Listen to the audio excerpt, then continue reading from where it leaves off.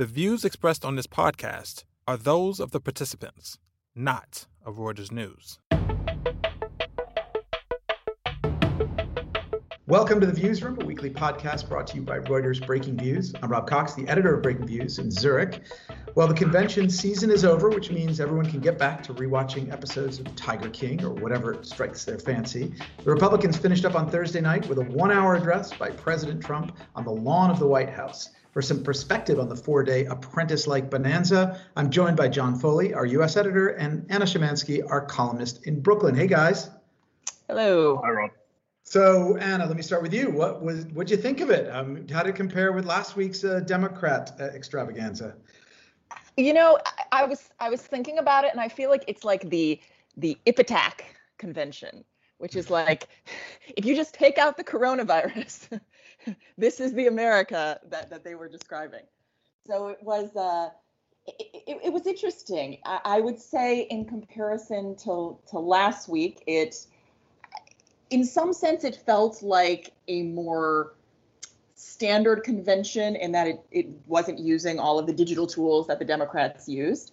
However, as I'm sure we will discuss, it was also highly, highly unusual in terms of the content and also specifically the use of the White House and other official government property for campaigning purposes. Right, we'll get to that this alleged violation of the Hatch Act. But John, what did you think of? How did you think it compared? What was your? Well, obviously the theatre involved in the Republican convention was on a scale that the Democrats came nowhere close to matching, and that partly is, as Anna says, because of the White House being in the backdrop and the fireworks spelling out the word Trump at the end. But one thing that is interesting is that having watched too much of this convention, there are lots of talking points that were consistently delivered that I can now recite. There are things that I know now by rote that I didn't know before. Biden spent 47 years in government. Well, I mean, so let's leave aside whether some of these things are true, but there are things there are messages that definitely are imprinted, and they're things like Biden spent 47 years in government and didn't achieve anything. Biden is a Trojan horse for socialism. China will own the country. Biden wants to defund the police. Biden's going to raise taxes. And those things, regardless of whether they're actually accurate, were delivered by so many speakers in so many different ways that I think there was a clear takeaway that the Democratic Convention for me lacked. I would struggle to tell you what the core messages of last week's Democrat meeting were.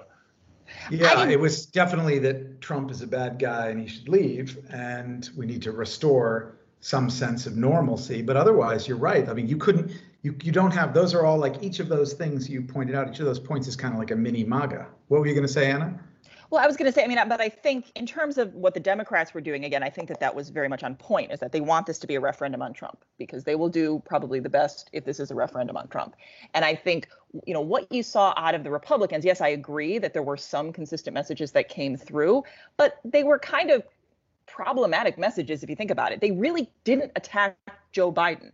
They attacked their idea of the Socialist Democratic Party that they see, and even the idea he will be a Trojan horse concedes that he is actually a moderate, right. This idea that it only makes sense if you believe that. So in the same sense that they were arguing that, like, well, we don't believe in all of this, political correctness and cancel culture. And yet they also were clearly trying to counter the criticisms of them by bringing out speakers of color and women. I would argue that there was kind of some discordancy, or that's not really a word, that the message was a bit discordant. Well, it's interesting because the world, if you look at the United States, you turn on the TV, you look at the news, and you see, cities burning, you see, the most horrific acts of police brutality. You see, it does not look. You see 10% jobless rate. You see all of those things. Okay, set aside the stock market at new highs, but it doesn't really coincide with the reality that was painted during the convention. Well, what they did quite effectively again, and notwithstanding the inaccuracy of a lot of these claims, is the other thing that was quite consistent is the assertion that the good stuff is because of Trump. Now, some of that good stuff, it isn't really good stuff. I mean, there was a repeat talk of having created 9 million jobs, which is maybe true, but they obviously don't talk about the 22 million that got destroyed before that. But the good stuff is because of Trump. The bad stuff is because of someone else. Coronavirus is because of China.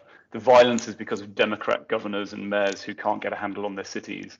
So it was definitely this kind of weird, I mean, you talk about the discordance, and I definitely agree, but the discordance also was between the sort of weird, misty-eyed optimism over what Trump's going to do, mixed with the like fear and nightmarish chaos that they painted as the next 4 years under a Democrat government. Didn't they actually have something in their platform that said like something like return to normal in 2021 as an objective? Well, one thing, they actually didn't have a real agenda. It's the first time the Republicans have ever not actually had a agenda for what they're going to do. They basically just had these, as you said, bullet points that literally one said, return to normal in 2021. So I'm all for that, by the way. Yes. I think I'm pro-normal. Yes, agreed. And also teach American exceptionalism in schools.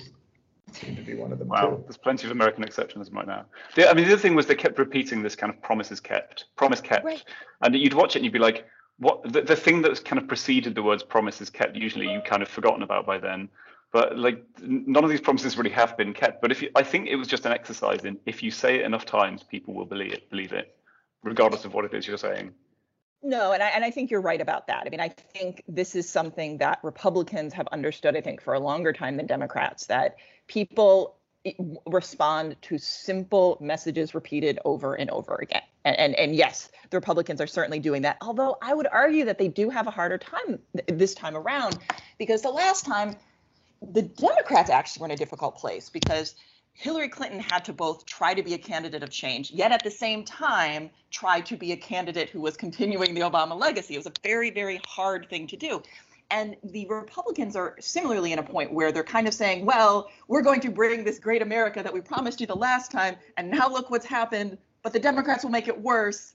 It's not an easy message. And I think in a way, I don't know, I felt like the more I watched the convention, the more it felt to me like I could see the Republicans back on their heels a little bit and kind of straining to respond to a lot of different criticism. Oh, it was highly defensive. I mean, so the just on the promises kept, the ones where they did, and I legitimately can make some case as sort of conservative judges. They had two, so you saw that. You had red tape, and you had people with testimonials about how their businesses have gotten easier to do, or it was all gummed up beforehand. And then, of course, tax cuts, which they did manage to do. Right. So there were, now no one's talking about the wall. I mean, they're sort of like, let's be quiet about. I don't think I heard anyone talk about the wall. No one's the wall. I don't know what you're talking about, but there was, there was definitely some of that. But I also found when you talk about the discordant nature of it, I found, I guess jarring would be the word. So 1 minute, there were some effective testimonials, or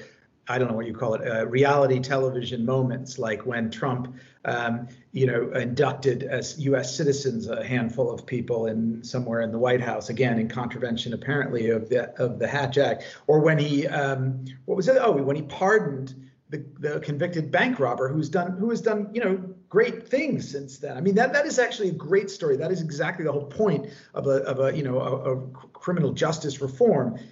Again, in contravention potentially of, but that's, then you'd have these, the Trump, like I don't know what you call them, the attack dogs, like Eric Trump or Donnie Trump or Kim Guilfoyle, Donnie Trump's girlfriend, or even worse, Laura Trump or Tiffany Trump or Melania Trump. Well, at least some of them were soft-edged. Yeah, I thought Tiffany, and it was like, hey, Tiffany's back. Haven't seen you. How was law school? But the one that I watched Rudy Giuliani, and I just thought, he's sweating and he's spitting, and you just think, this is just angry. This does not present a very happy and positive message, which I do think is probably to the detriment of expanding their base, or I don't know. I think they cleverly outsourced some of that anger and some of the rage and some of the tougher issues to other people. I think that was one of the things that it seemed like different speakers had been handed different topics that they were going to talk about, like Tiffany talking about, the media.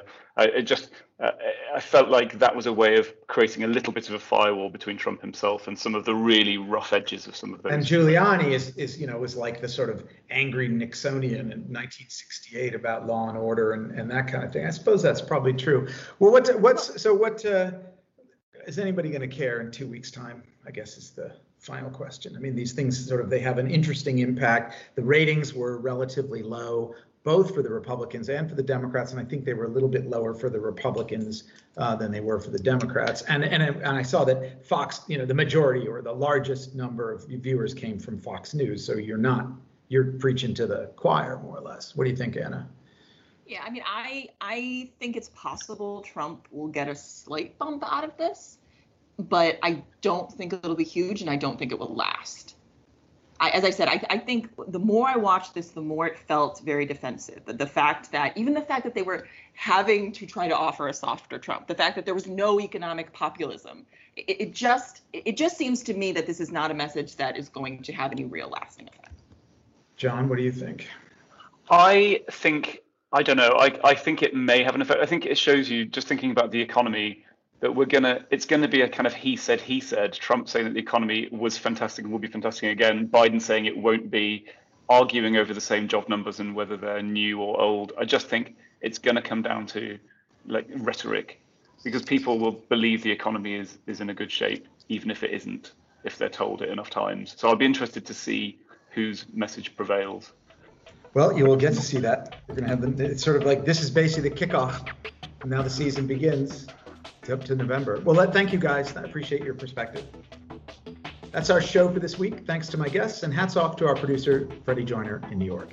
Our final thanks go to you, our listeners, for tuning in. Subscribe to The Viewsroom and our sister podcast, The Exchange, on iTunes, Spotify, or wherever you go to get your podcast fixes. Check us out every day at breakingnews.com, and don't forget to tune in next week for another edition. Stay healthy.